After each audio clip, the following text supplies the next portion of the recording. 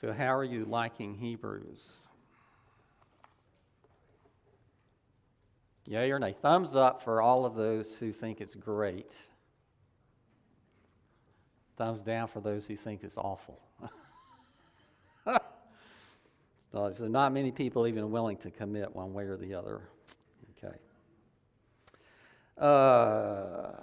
Hebrews, as you've come to know, is a very deep book. I mean, it just is.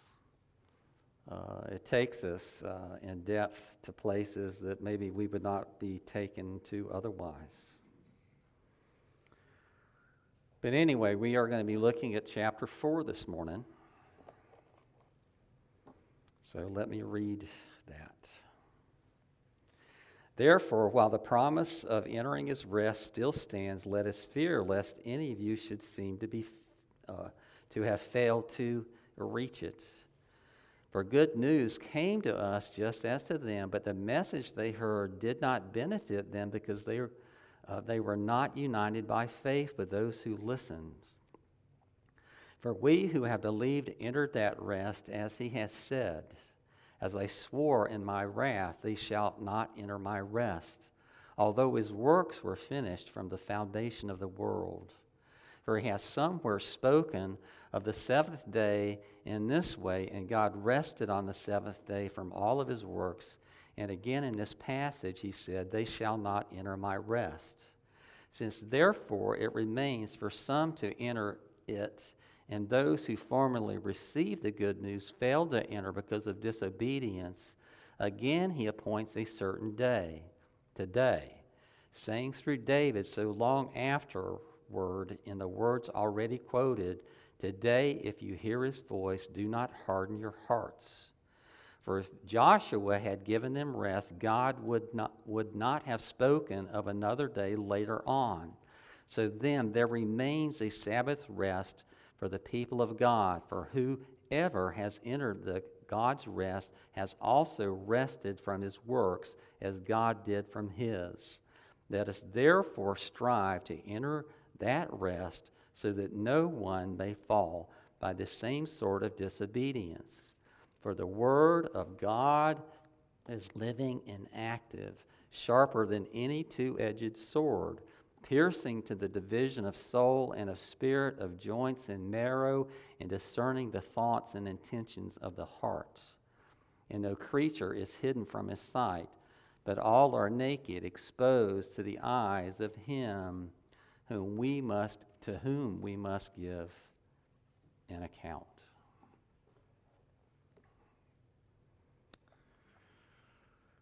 The last part of that chapter, we don't even really know how and who did the chapter divisions in Scripture.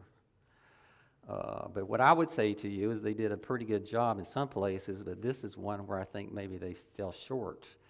The last part of chapter 4 really should be part of chapter 5. So we're going to pick up at the tail end of chapter 4 next week and do chapter 5. Obviously, as we've gone through here, we've seen that each one of these chapters have really emphasized a particular point. The first one had to do with the supremacy of Christ.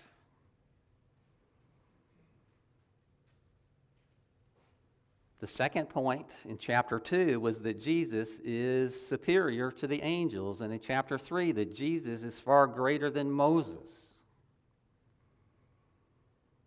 In other words, what's going on here is the exaltation of Christ, raising Christ above any and everybody else. Chapter 4 takes a little bit of a turn because it has a central theme of resting.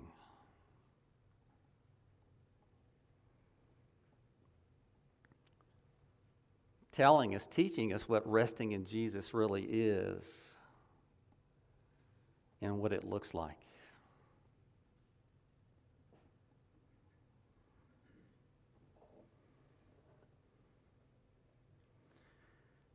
he begins with that word therefore. And whenever we see that word therefore, we know that what's coming is dependent upon where we just went.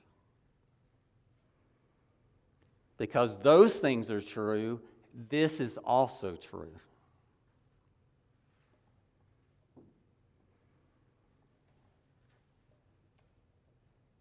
And what he talks about in today's chapter is the benefits of resting in Jesus Christ.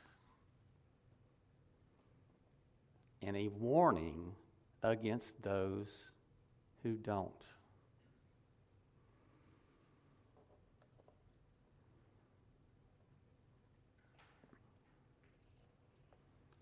We are all called to rest in Jesus. If you don't get anything else out of this whole chapter and this sermon this morning,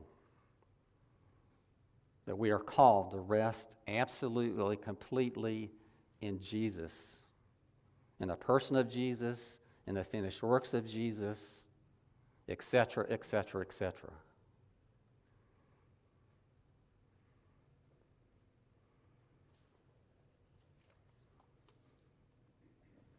When I was in seminary, I actually did a book report on a book that was written by one of the Puritans by the name of Richard Baxter. Does anyone know which title I'm talking about? You should read it if you haven't. The title of the book is The Saints' Everlasting Rest. In other words, the whole book is about rest. And let me tell you, if you've read any of the Puritan writers, you know they know how to write a lot in great depth. And Owen in particular, he took every verse and he broke it down into every letter almost in that verse and taught from it.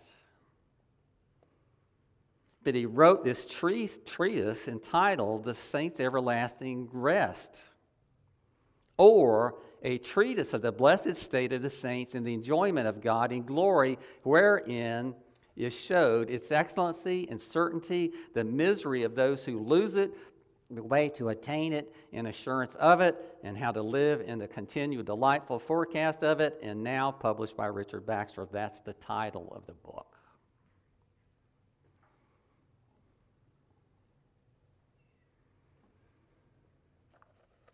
So if you want to know about resting as a Christian, I would highly recommend it. But that's what this whole chapter is about, is resting in Christ. Because he is those things that we've already learned. The reaction that we should have is to rest in him. In other words, no longer try to do it on our own.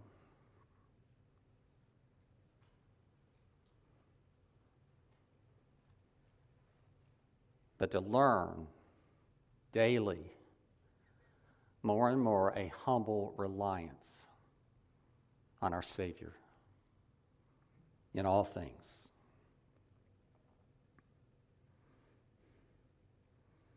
Again, he's continuing here talking about Israel in general, their failure to rest in God as they were called to do. But in Christ Jesus, things are different. I mean, the law of God can be looked upon, and there's an argument you could make, is that it really is burdensome, because we know that no one actually does it, at least to the degree that God's called us to.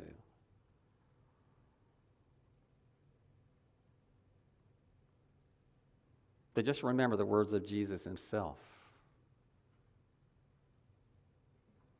Come to me, all who labor and are heavy laden, and I will give you rest.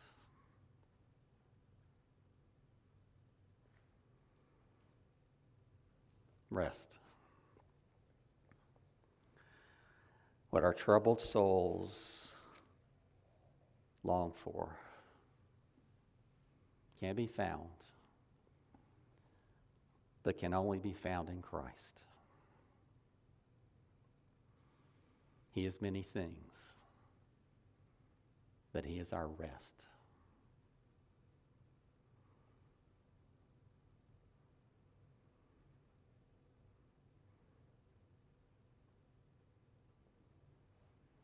So what kind of rest are we talking about? We know it's not rest from the physical burdens of life, physical work.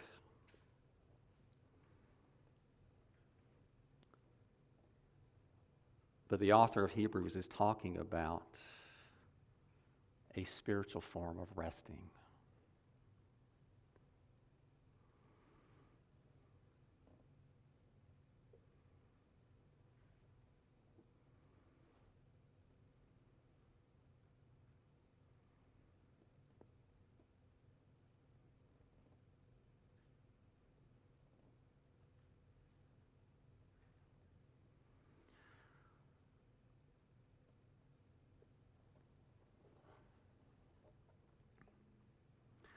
The first verse alludes to something, and that is this. It says, while the promise of entering His rest still stands. In other words, what the author is leading to here, or basically saying indirectly, is this, is the door to salvation is open now, but it will not always be. That one of these days that door will close. In other words, the gospel is time sensitive. There's only so much time to get the word out. And then that time will come to a close.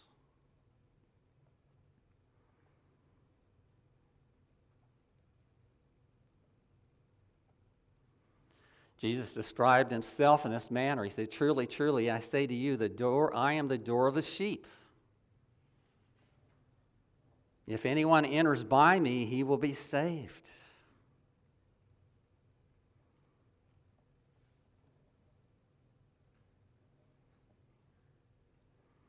So what does resting in Christ really look like?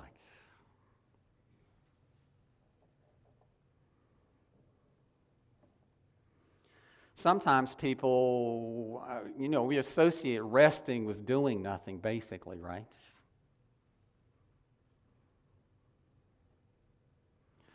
I want to challenge us with the idea this morning that resting in Jesus does not mean that nothing is expected or required of us, that we just go on cruise control. How can I say that? I can say that because that idea, that notion is contrary to the rest of Scripture, or a good bit of the rest of Scripture. Scripture is replete with imperatives, commands, orders.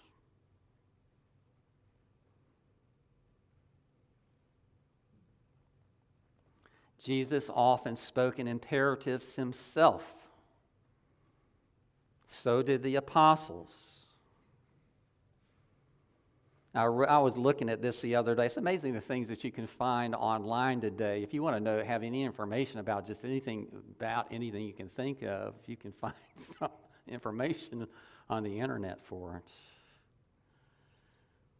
But I have never taken the time to count the imperatives or the commands that are found in the New Testament, but someone has.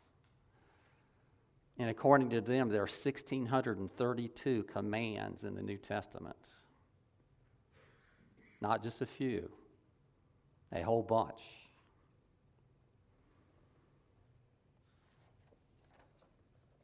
Imperatives being commands, imperatives being things that have vital importance.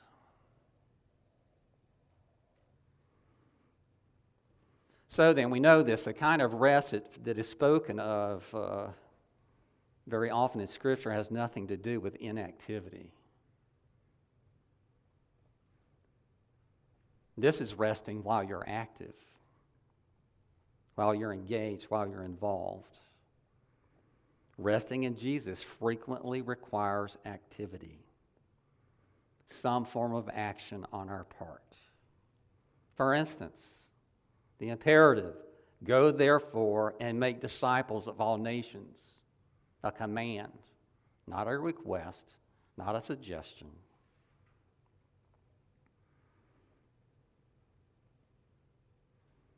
Here's another one. Your sins are forgiven. Go and sin no more.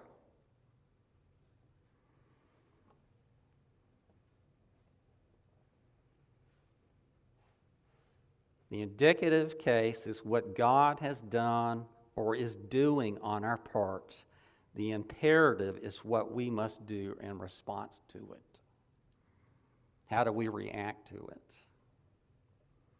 What action are we supposed to take as a result of it?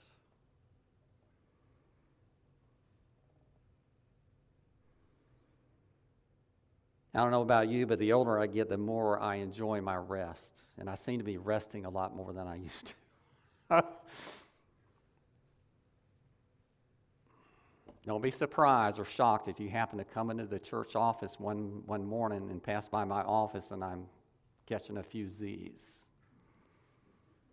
I finally, after years of fighting it, sometimes, most of the time it's better for me just to give in to it, and then I'll know that once I get on the other side of it, I'll be refreshed and I'll be actually able to accomplish something rather than trying to fight it all day and not really getting anything done.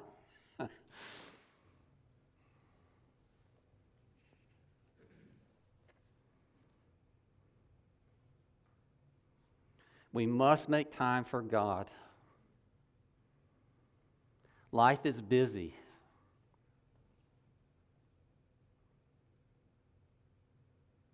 There doesn't seem to be any way of getting around that.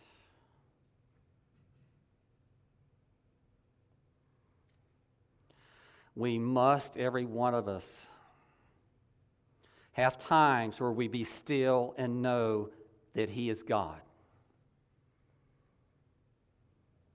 We cannot let the busyness of life or the busyness of the day push God out of the picture.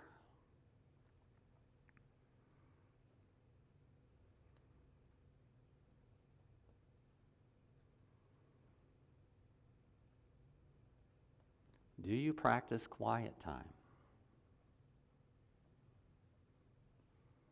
Maybe you do. Maybe you've been doing it now since you became a believer. You do it every day, religiously. Maybe for a time you did, but somehow you got out of the habit of doing it. Now you don't do it really much anymore. Maybe every now and then you'll pick up the Bible and read something and think about it a little bit. But I cannot tell you how important it is for you and for me to meet with God on a regular basis, daily, if possible.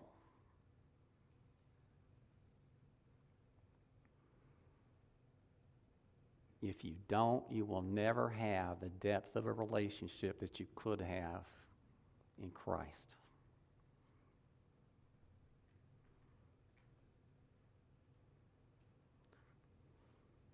Have you ever had a relationship with anybody that was fostered and grew very deeply if you didn't spend any time with them?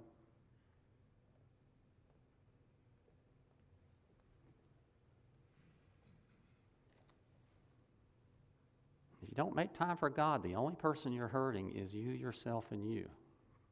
Me, whatever.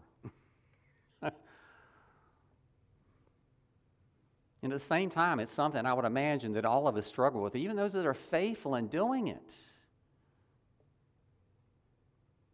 Sometimes it would be easier to not.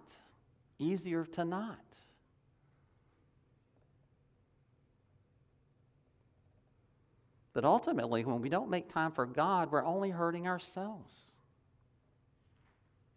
We just are. We're depriving ourselves of the greatest and most wonderful relationship we have with anybody.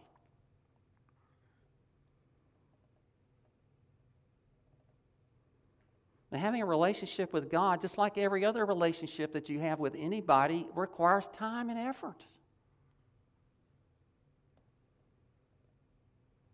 especially if you want it to deepen and grow.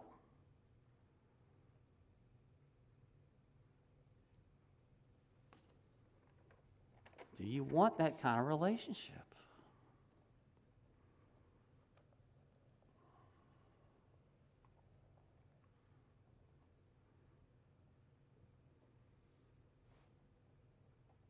Let me give you some reasons why someone might resist having a deepening relationship with the Lord. Sometimes it could be because someone has just a great sense of their own unworthiness. In other words, they don't deserve it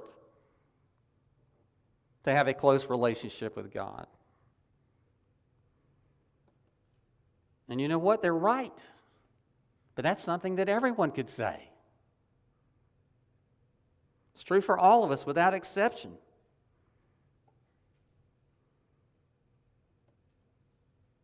We need to get over it. God didn't choose to have a relationship with you or me because He saw something in us that caused us to be deserving of it.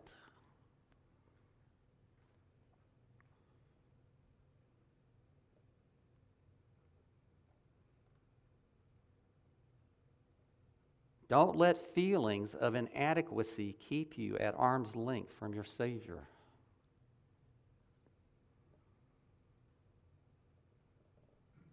It's just shocked the bejeebies out of all of us that the Lord wants anything to do with us. But He obviously does. And He's demonstrated that in ways that we can't even begin to even question it. It's a reality. He wants a relationship with you. He wants a very deep relationship with you.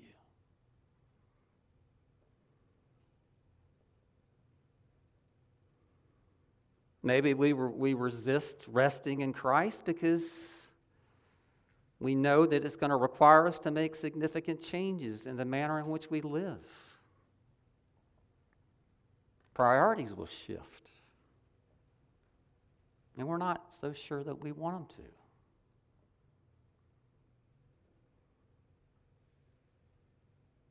Perhaps it might even mean giving up things that we really don't want to give up.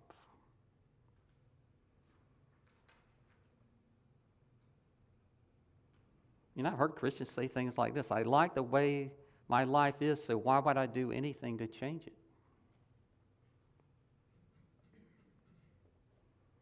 In other words, it's easy for us to get comfortable as Christians, to be in a place where we're just comfortable.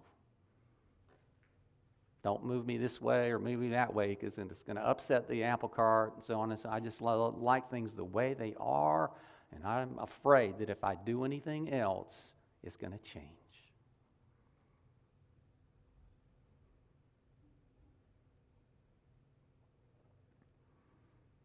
But having a deepening relationship with God always involves change. And it's not Him changing, it's you changing.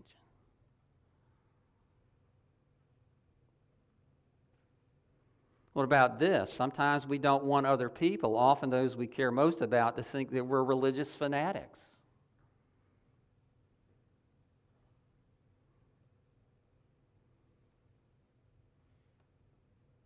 Being a radical Christian will, in fact, cost you relationships. I promise you that much.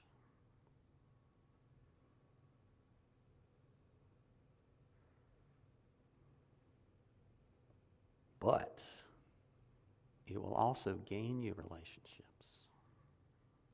Deeper, more meaningful relationships.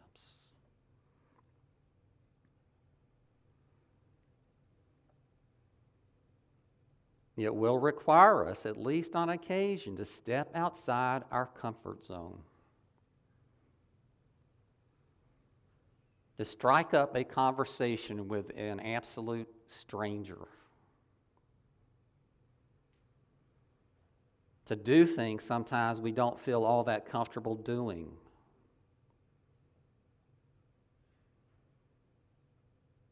And let me just tell you this, as a pastor, I live outside my comfort zone. I mean, I just do.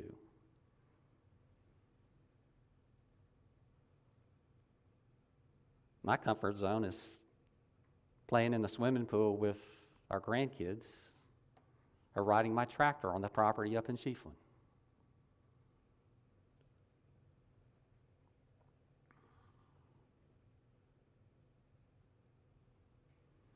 There are a lot of Sunday mornings when I would much rather be sitting where you are than standing where I am. I'm here for one reason, and that's because God convicts me week after week after week. This is what He wants me to do. This is where He wants me to be.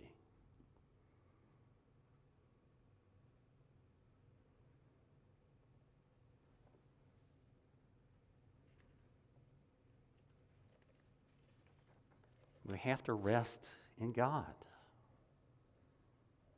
where He wants us to be, where He wants us to be resting.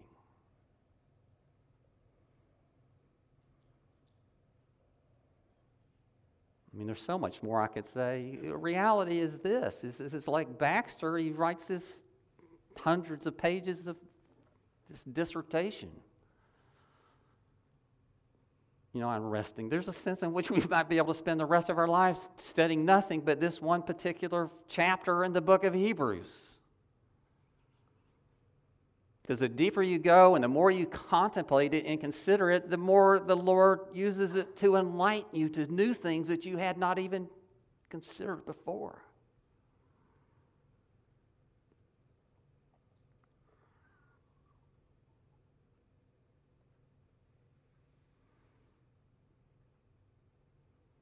So why do we resist sometimes reading Scripture? Well, that's partly because of this. Is sometimes with some Scriptures, it's almost like having heart surgery. It's painful as we take what is written there and what we are to learn and we apply it to ourselves.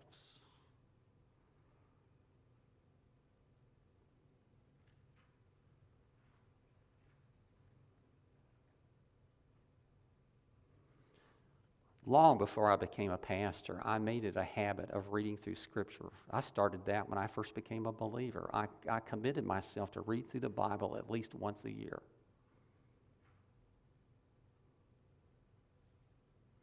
I know there are a lot of people that speed read it. I'm not a big fan of speed reading Scripture. You can speed read other things. But if one comes to the Bible, you have to be able to read and take a little bit of time to be silent and think about what you read.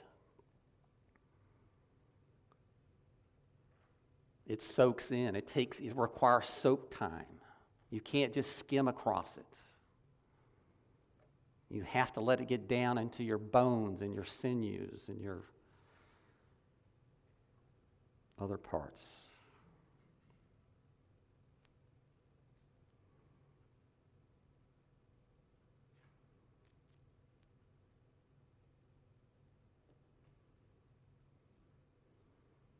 It's amazing the statistics you can just pull up on the internet today about just about anything. I do it all the time when I'm doing sermons. I'm thinking, what information can I get about this, that, or the other? And I do it, and it amazes me all the information you get on just about any topic you can possibly think of. And we understand that some of it's good information and some of it's not, so we have to sift it through, reason and etc., to conclude whether it's really true or not.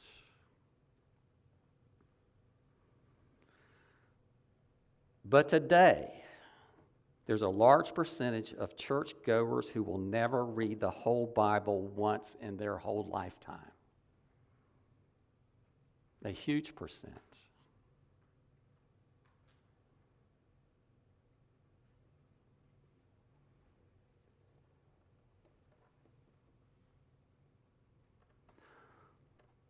Less than 30% of Christians worldwide will ever read through the whole Bible even once.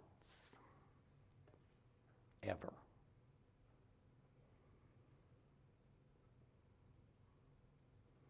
Only 32% of churchgoers read the Bible on a daily basis, whether it just be one or two verses.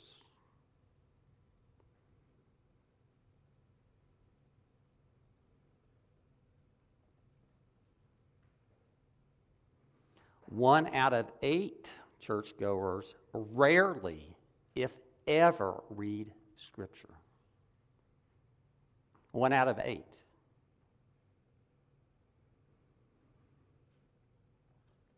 Church attendance is way down in the good old US of A.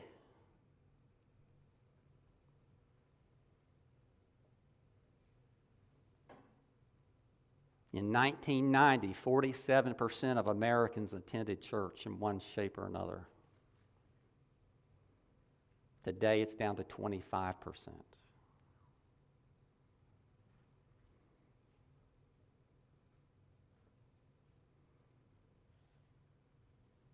Strangely, 68% of American adults are Bible curious. In other words, they want to know what it says or what it talks about or whatever, but they don't want to know enough about it to actually pick it up and do it.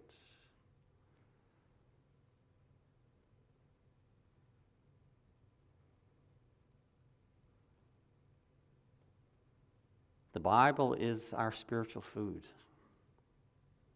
Without it, we starve.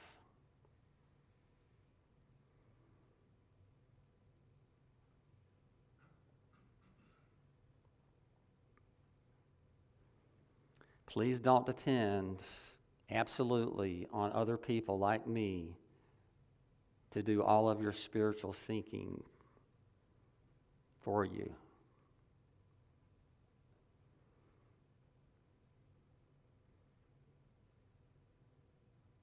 How many Bibles do you think have actually been printed since the 15th century when the printing press was?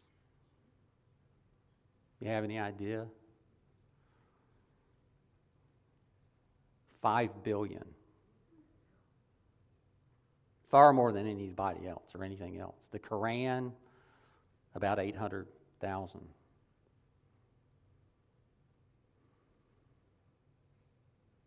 See, this is, in reality, is this, I would imagine, if you went into just about any home, or most homes in the United States, even today, you would find that they would have Bibles, at least one Bible, maybe sitting on their coffee table in their living room. But the thing about it is the Bible can't accomplish anything on its own. The Bible has to be read. It has to be read, it has to be studied, it has to be applied. Otherwise, it's just another book.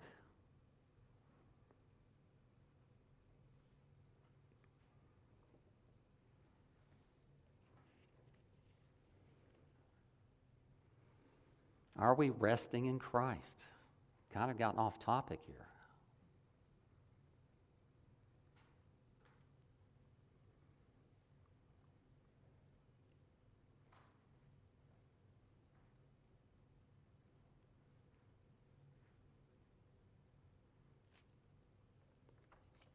Some sobering things in this particular chapter. All are naked and exposed to the eyes of him to whom will give an account. Do we think much about that?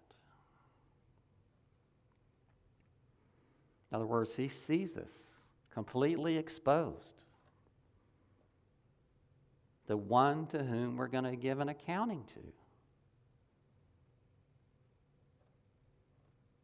We'll be honest, we all have secrets we keep from other people. There are things Lori doesn't know about me.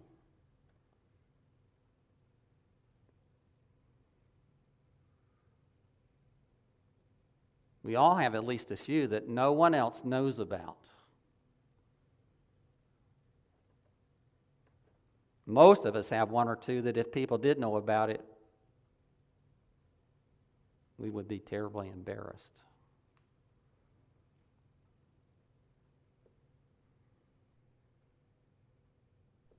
We're not mind readers, even though some people seem to think they are. God, on the other hand, is a mind reader. He sees it all, he knows it all, he hears it all.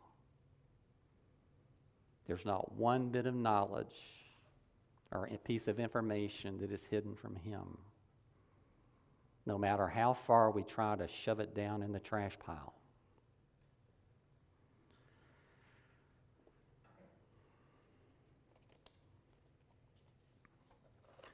That in itself ought to accomplish couple of things. One of those is maybe evoke a little bit of fear in us. But at the same time, give us unbelievable comfort.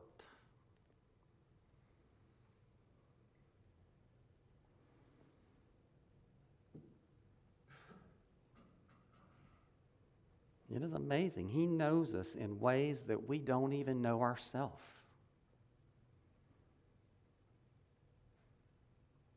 He knows me in ways that Lori doesn't know me by a long shot.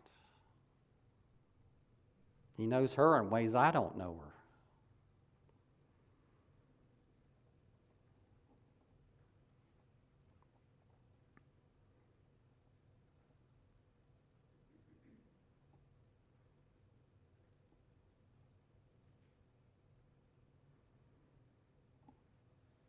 He is an amazing, amazing God. Amazing and loving and caring Father to us. We think we want good things for our children.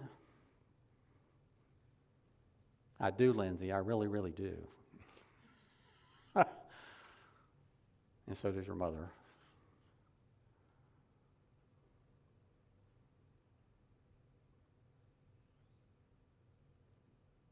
But the Lord wants those things for us even far more.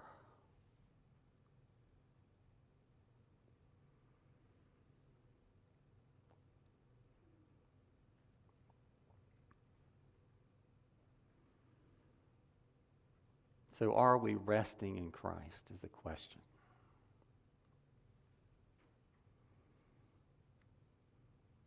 Are we?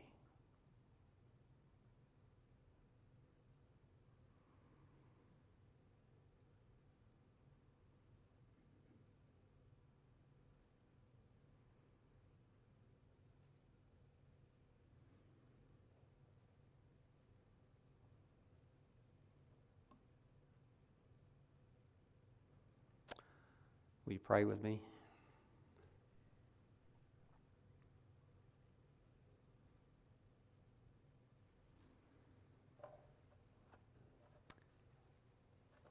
Just one verse from Scripture.